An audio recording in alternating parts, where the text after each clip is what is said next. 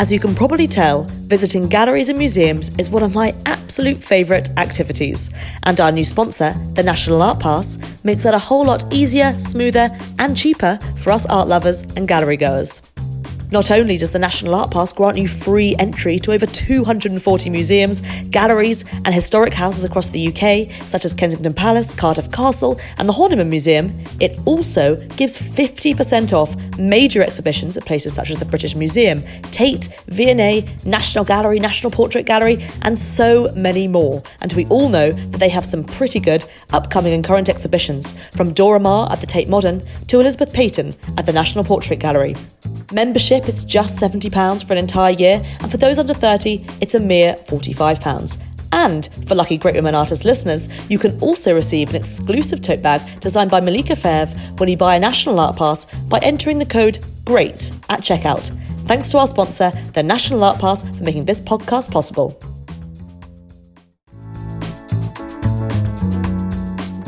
Hello everyone, and welcome to the Great Women Artists podcast with me, Katie Hessel. Some of you might know me from The Great Women Artists, an Instagram account I set up in October 2015, which celebrates female artists on a daily basis, ranging from young graduates to old masters. Well, in a similar fashion to the Instagram, this podcast is all about celebrating female artists from a variety of backgrounds and histories. And I'm so excited to be interviewing artists on their career, or artists, writers, curators, or general art lovers on the woman artist who means most to them. What I want this podcast to do is celebrate female artists in all different capacities, so you, the listener, can gain a look into the greatest female artists working now or from art history.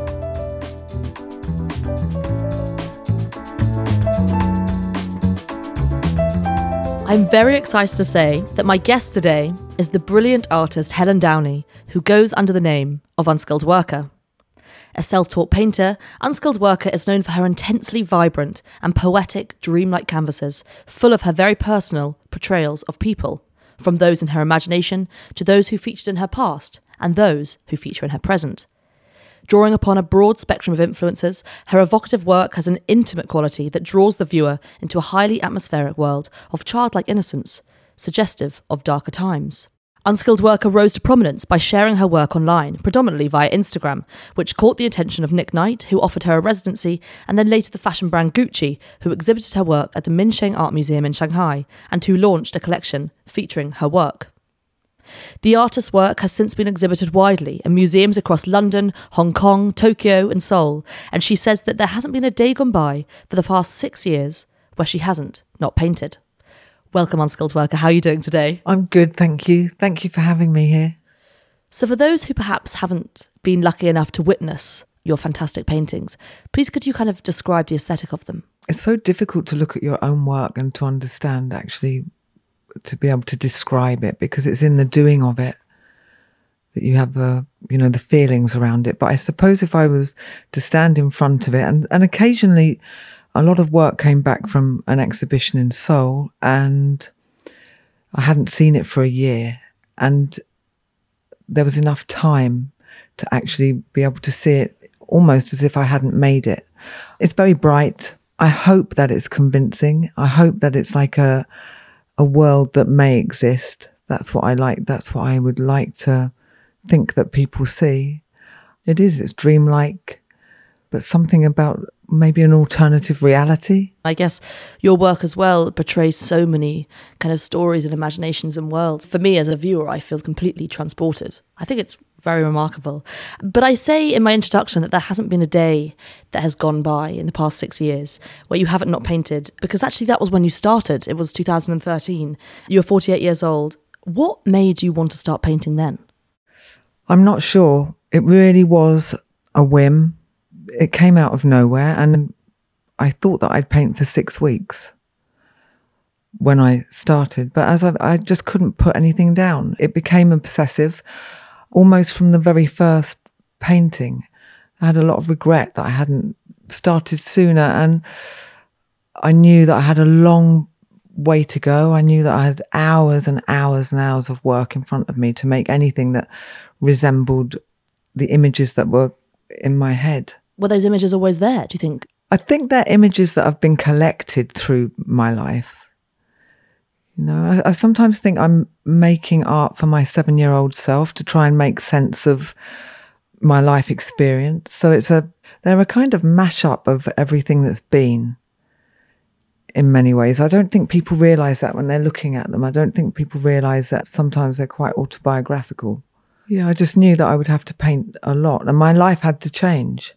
I mean, if you go from being a very sociable person because you have time to be very sociable to painting 10 hours a day, your life changes the way that you, just to go from somebody that's around a lot of people all of the time to somebody that isn't, that's in a room on their own. Do you think you'd ever even toyed with the idea when you were younger? Always as a child, I just expected to be an artist. There wasn't anything else ever. And then my adolescence was difficult, tricky, unruly, and that went on for a long time. And at 48, it really was like waking up. I mean, I've found getting older has made my life simpler. It was probably that there was just room because it was almost like falling in love, and you have to have space in your head to be able to do that. So it was like falling in love.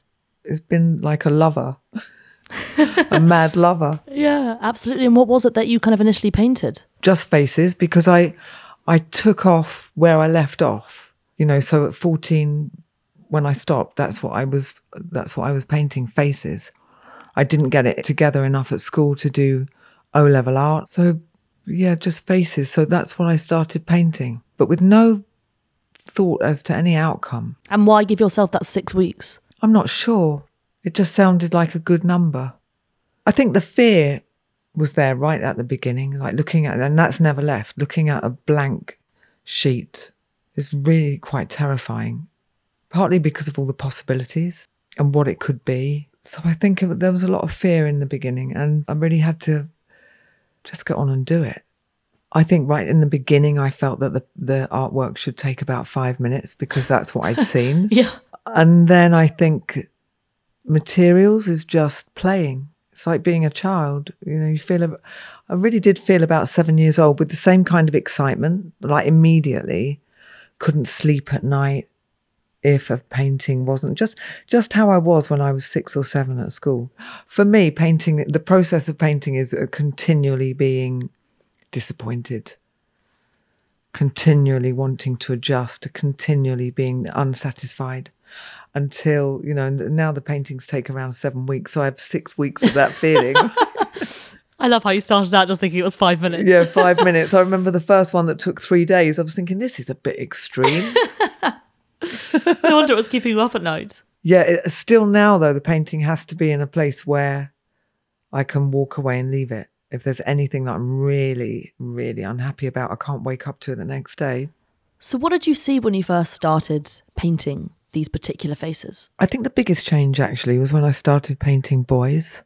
You know, before that was just a stream of girls. I didn't find them very interesting.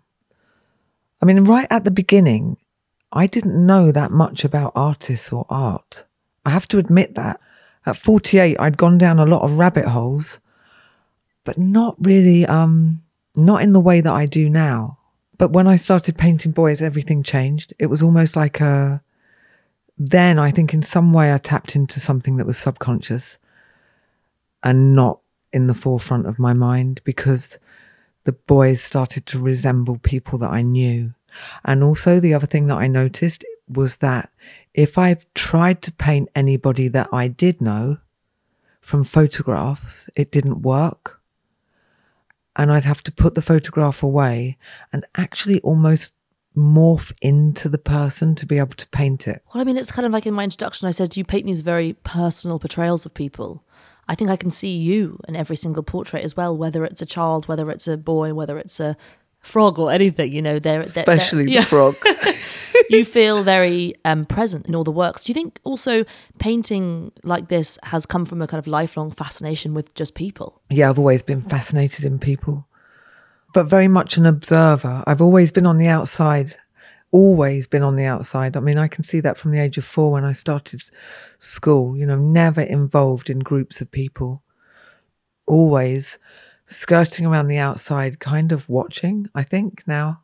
Do you think that's why you kind of paint these imagined worlds in a way, because you imagine what it's like to kind of be inside that painting? Yeah, I mean, when I'm painting these, they are real to me. It's a huge disappointment when I take them off the wall. After I've finished a painting, I always get quite depressed because it's just a piece of paper. But my friend said, well, Mona Lisa's painted on just a piece of canvas. But it's totally not. I mean, yours are these worlds. They are these kind of alternate universes where I think there's so much to them. There's so much happiness and kind of beauty and sort of celestial-like qualities to it. But there's also this sort of dark side to all of them. There is a dark side, yeah. I mean, that's how I think I just try and paint how my life has been. I mean, because I don't keep sketchbooks. So you sketch just directly onto the paper? Yeah. One of the reasons that I don't keep sketchbooks, probably all of the reason, is being self-taught. You know, I would think that most artists that have been through the system, you have to keep a sketchbook. But for me, once I start, the emotional attachment to a work comes really, really quick. You know, almost as soon as the first face is in, it's always around the human subjects. What do you often start with? Generally the eyes, actually. I feel once the eyes are looking out at me, I almost feel that I have a responsibility to paint them a world to live in. And if I kept sketchbooks, I wouldn't know how that worked. Sometimes I think I should, you know, because they're halfway through a painting when I really haven't got a clue where this thing is going. I think if you had kept sketchbooks, you might be able to look and see. They can start off with one idea and then morph into another. Do you think there are sort of characters that recur throughout your paintings? Yes. There's an absent mother that occurs in lots of the paintings. But when I talk about this stuff, it's not in a judgmental way. But there's a lot of addiction, like the addiction monkey has been in a lot. And generally that equates to one of the other characters that will be in the painting. They will have, I suppose it's everything that I've made, like the map of my life has now become a kind of made into symbols that find their way into these paintings. Do you think that this world, because your work is so distinctively you and actually has been quite consistent in a way since you started painting? There are these, you know, since I've been coming to your house, you know, for the last 3 years, there are these figures that keep cropping up. Was that world always in your mind? Do you kind of see that world in your mind before putting it onto the canvas? I do now. Before I start a painting, I have a very, you know, your peripheral vision or whatever it is, your mind's eye constructs an incredible image that actually your hand is just never going to be able to carry out. It's like a dreamlike state. And generally, I don't start a painting until that is quite a concrete image in my mind. But having said that, the painting won't stick with that. It will morph and flow through to be something else. And do you think as well you're playing around with the psyche of people in your work? Do you think they have minds? Yes, they have. By the time they're painted, they're talking. And they always know they're having their portrait painted. So they're always posed for a portrait. Part of that is just the uneasiness I feel of having my photograph taken. So these people are kind of trying to put on their best face, but it doesn't quite work sometimes. There is definitely kind of something beyond them. I mean, one work that you've made that particularly strikes me is the work called Ted. And that, Where's Ted? Yeah, Where's Ted? And when I first saw that, I mean, coming back to the idea of painting boys as well, rather than girls, and actually what it's like to be in the mind of a boy. You know, I mean, as a woman, I can't imagine, but it's so interesting to project. And I've spoken to portrait painters about this, and it's almost this kind of fantasy of what it's like. But this work, in particularly Ted, it's always in my mind in a strange way, because am I right in thinking it was a man from your past? Yeah. He was a friend that I met when I was maybe 13, 14. And the last time I saw him, I would have been 21, 22. I've had a very fractured past, and sometimes it's always amazed me how there was a day when it was the last time that I saw Ted, but on that day I didn't know it would be the last time. And you know, at 21, when you've known someone since you were 14, that's a big part of your life. You know, and to just never see someone again. And I don't know where he is. I don't know what happened to him. So Where's Ted was actually a painting to try and find him in a way. Did you know that was going to be the outcome of the painting? I didn't. I think sometimes my hand will follow a line, and that line somewhere in the subconscious will say, that's Ted's eye. And then the subconscious will start building up the rest of Ted's face. And I think that happens in a lot of the paintings. So I can find myself reaching for a colour and my logic will interrupt and say, no, it's not that one. And it will always be wrong because my subconscious is seeing the bigger picture. So with a painting like Ted, I think that was thrown up. And had you even thought about him for the last however many years? Oh yeah, I think about Ted a lot. I think the older I get, the more I think about the people that I left behind. So the paintings are also sometimes just like fractured memories. You think this is so strange how that can happen. And what's it like reconnecting with these people through the medium of paint? Because in a strange way, it is Ted looking back at you. Yeah, it's sad actually, because I haven't found him. I don't know where he is. But also, when I started painting at 48, there was so much from my past that I hadn't looked at, that just happened and then gets locked away. And you just move on. You just move on through life. And I started painting and this stuff came out. And when I was 20, my boyfriend died in a car crash and I was pregnant with my eldest son. And of course there's grief, lots of grief, that over time lessens and life completely changed. And then as I got older, I think I would begin to get very sad that he had missed so much. Yeah. You know, to die, he was 21 when he died. There was music that he hadn't heard. He'd never heard a Radiohead song. Yeah. He'd never heard a dance music song, you know. And I think he turned up in a lot of the paintings as a way to keep him in the world somehow. You know, one of the hardest things when somebody dies, or the hardest thing, is that they just stop existing. They're gone. I don't know if we ever really accept that. And I think when I started painting, I didn't have to accept it. So he would come out and people would think all of the paintings looked like my eldest son, but it wasn't that they looked like him, they looked like Martin. And sometimes I'll put his initials into paintings.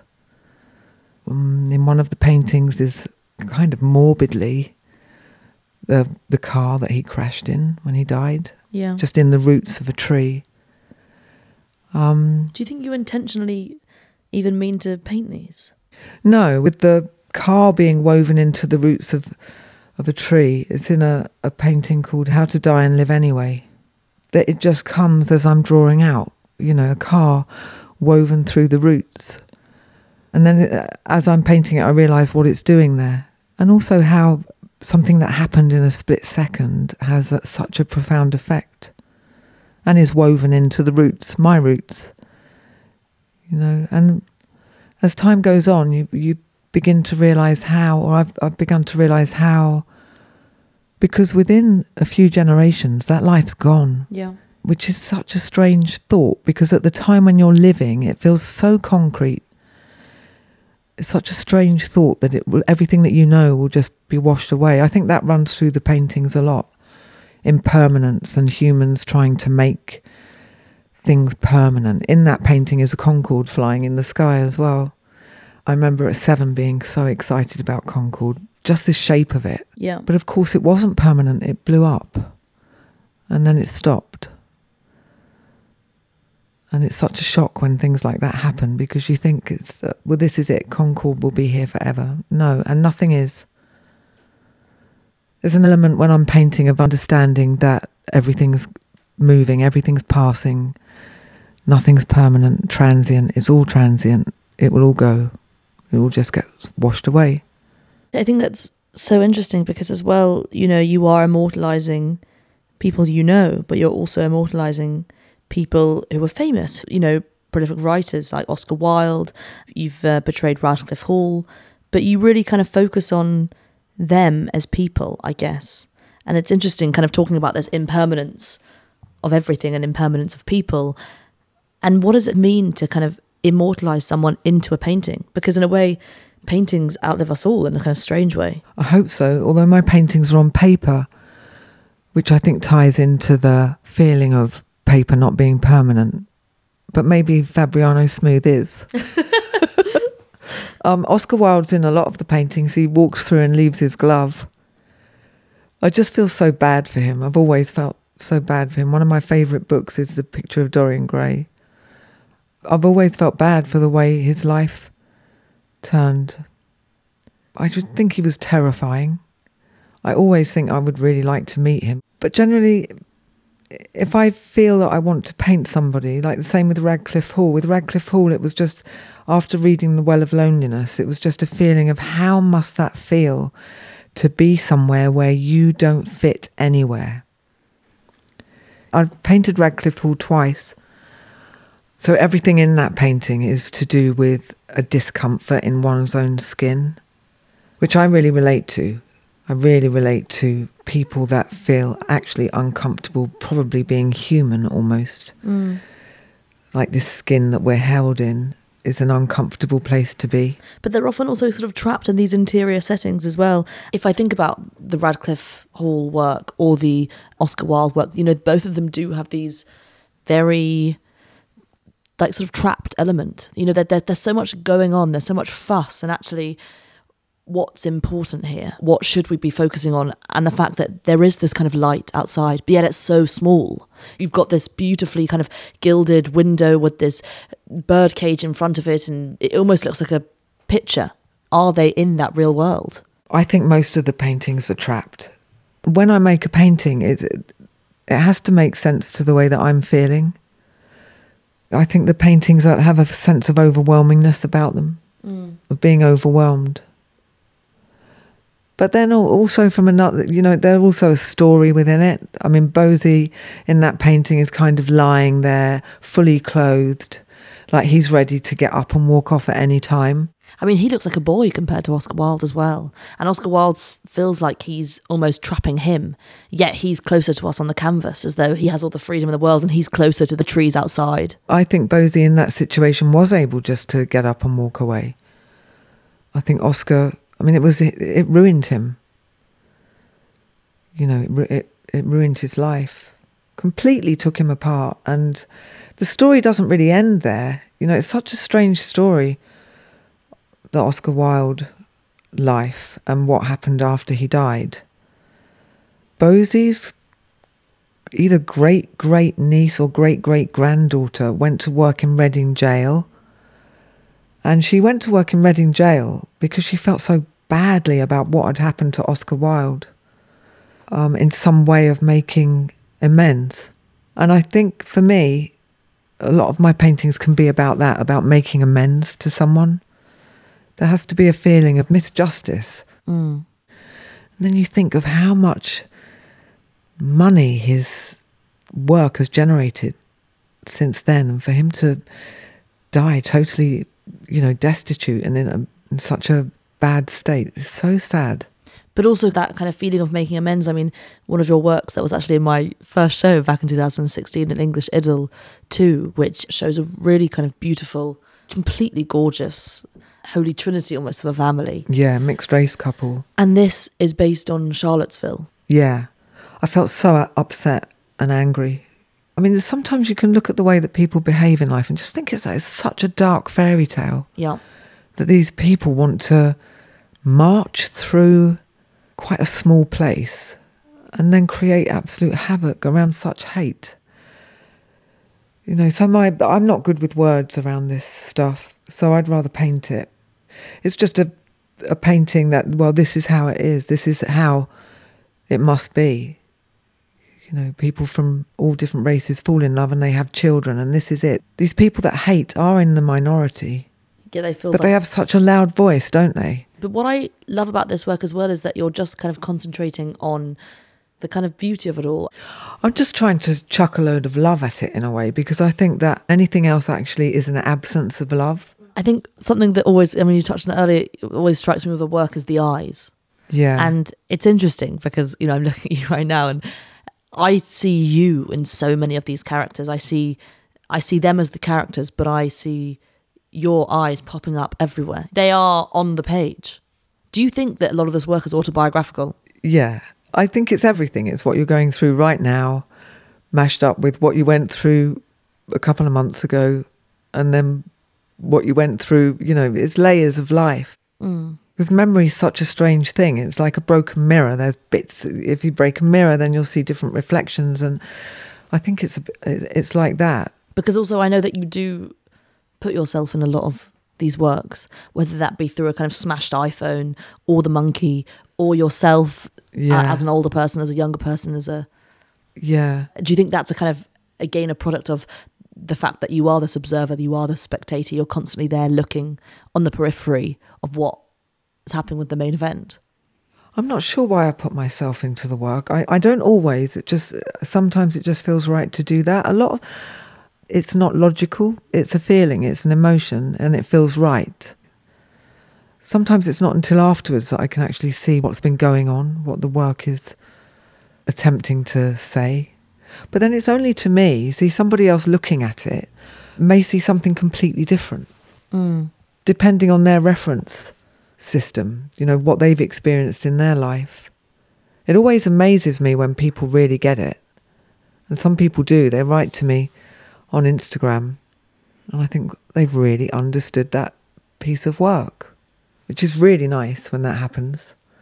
But equally so, it's like when an author writes a book, you can't keep hold of the way somebody sees those words, and you can't keep hold of the way somebody listens to a track, and you can't keep hold of the way somebody sees a painting. They'll see it as they wish to see it, and sometimes they won't even be aware of what their reference set is.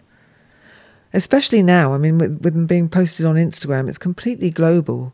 So somebody in Turkey's got a very different reference set.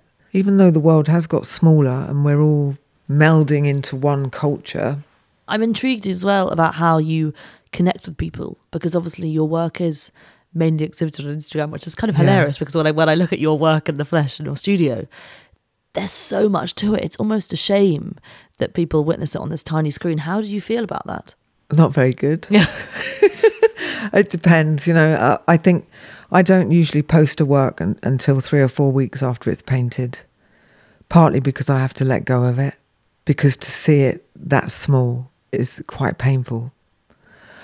But having said that, I think that we've all built up a way of seeing that when you're looking at Instagram, something that's happening is that you're no longer seeing these images held on your phone. It is like going into another world. The whole system is like another world that actually I think is the same as this world, really.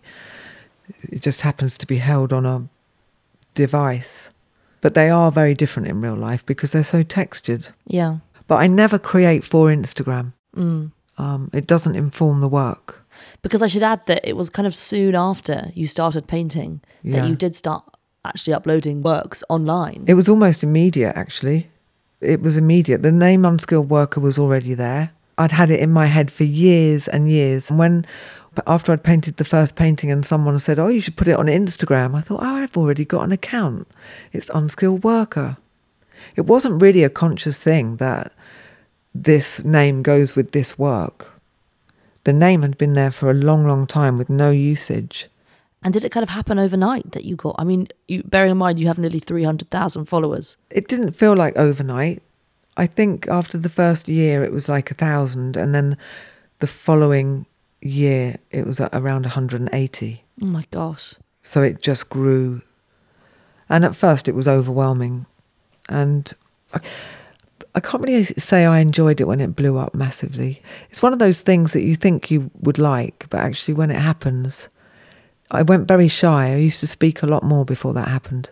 Do you think it almost took over what you were doing? Yeah, I've really had to do a lot of thinking around it, of how to deal with that side. Because we're actually hardwired to want approval. It's an incredible app. But whether it was made knowing how the human brain reacts or not, that's what it's done. It's actually changed the way that we think. I do grieve for the time before it. And I also think that maybe one of the reasons they take 7 weeks is a reaction against, fast images. Because I know that you also use the motif of the smashed iPhone. Yeah. So much in your work is that kind of love-hate relationship. Yeah, definitely. With technology. Definitely. I feel it's really difficult to be completely present in where I am at any time. Also, have you ever thought about how much information actually can our heads hold? There must come a point where it's just not going to hold anymore. But then I'm always amazed at how many songs I know. How many songs can your brain hold? Maybe it's like that with everything. Maybe it is kind of infinite. Well, music is a big part of your work. Can you talk a bit about that? Yeah, I'd rather be a musician. Music for me is the highest art form. I really feel, it can really, really change the way I feel. But also it's interesting because so much of your work is about feeling. And it is about this kind of psyche and this transformation and what the character's going through and everything. And do you think an element of that is the fact that you are self-taught?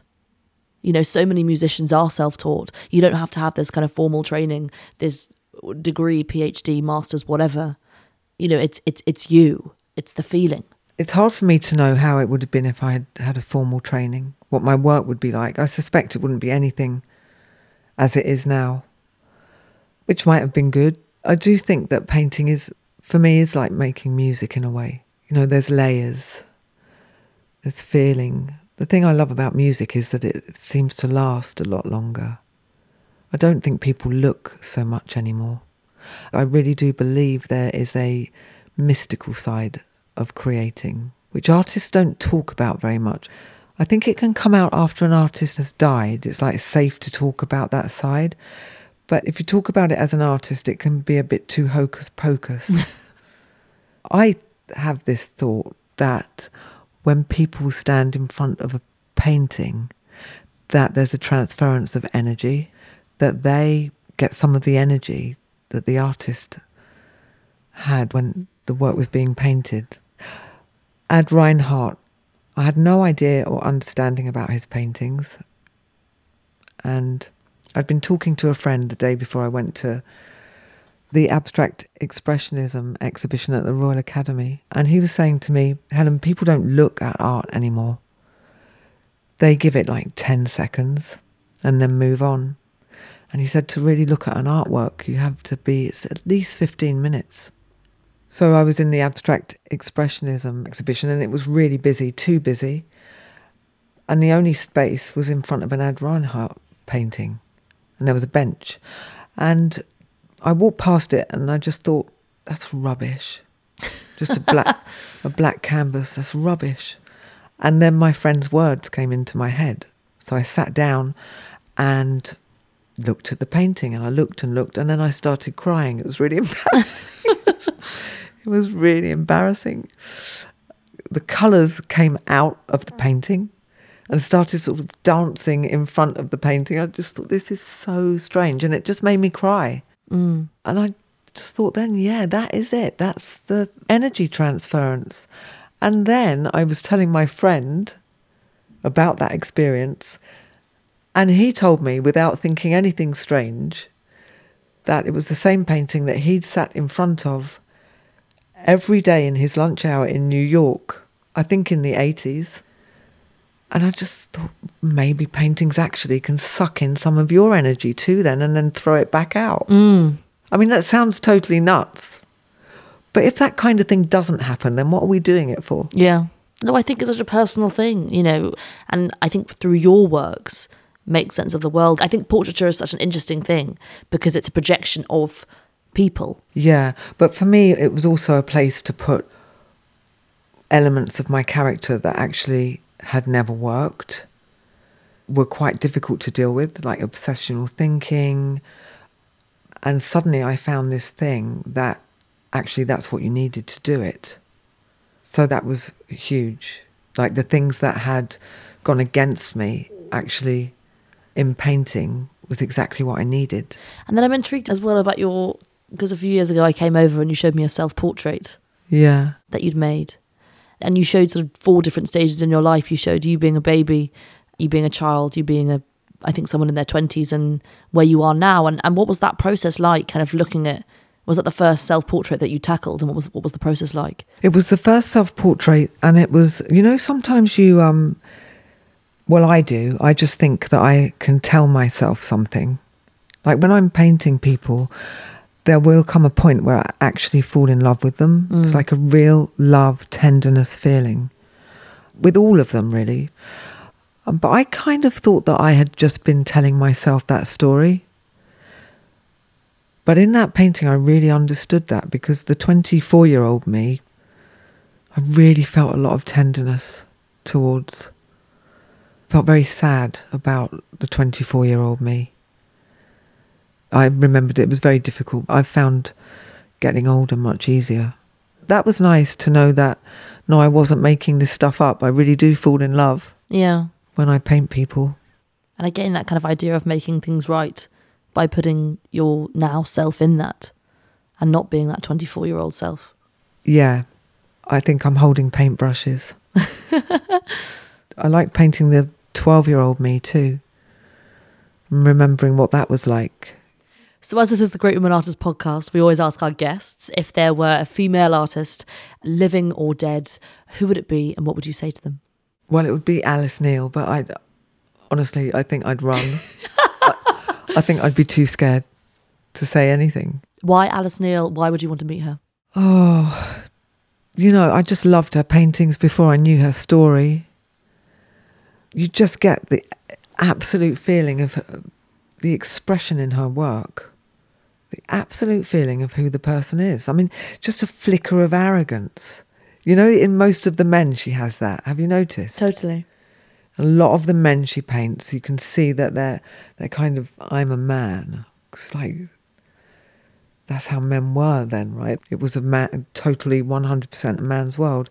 And she painted that, but on her terms. And there's a lot of humour in her work, I think. But I think what's interesting about the sort of parallels between both of your work is that what you were talking about earlier, about actually carrying a lot of your past into your paintings. I think she did that. I think there is a lot of her in those works and a lot of what she's gone through, especially the works of her sons and the fact that she knows she's a single mother and she has these different sons from these different fathers and she has to make a living by painting this work. Yeah. And there's that detachment and there is that past that comes into the work. But never heavy though. And I think that's I hope people don't think that with my work it's being maudling or heavy. I don't take life very seriously. Just stuff happens. Yeah. Good and bad. The bad is usually as interesting as the good. We're all hanging on golden threads and everyone's trying to pretend they're not. Yeah. Basically. I think that's what all artists are doing anyway, just trying to put themselves into a different form, maybe morphing into something different and then disappearing themselves. But then some artists do like to be seen. I don't really. I'd rather just the work. So if Alice Neal was in this room right now, would you say anything to her or just run? I'd still just run. Thank you so much, Unskilled Worker, for coming on the podcast today. Oh, thank you, Katie. Thank you all so much for listening to the 9th episode of the Great Women Artists podcast with the incredible Helen Downey, also known as Unskilled Worker. It was so fascinating to hear her discuss her career so far, and I am so inspired at how much she has created despite only picking up a paintbrush, age 48. This podcast was recorded and sound edited by the brilliant Ellie Clifford, and if you have been enjoying these episodes so far, I would be so grateful if you were able to rate and leave a review as it helps others find us. And of course, thank you for listening to the Great Women Artists podcast with me, Katie Hessel.